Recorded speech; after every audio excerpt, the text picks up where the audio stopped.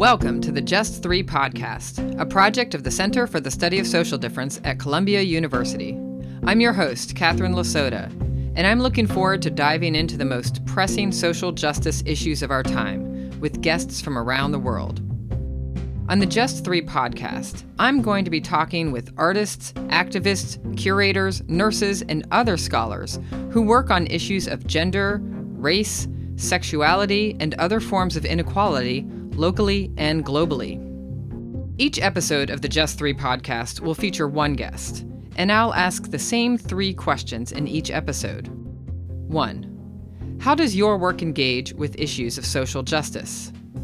I would say at the very basic level, and at the core of what I do, my work engages with and re-engages people with their birthright of creativity and imagination. 2. What do you see as the biggest social justice challenge of our current time? The number one issue I can think of is communication among health professionals. There's been, a lot of misinformation, fear-mongering, misconceptions, mistrust, which all lead to prevent the population from accessing services they need. And 3. How can we foster ethical and progressive social change?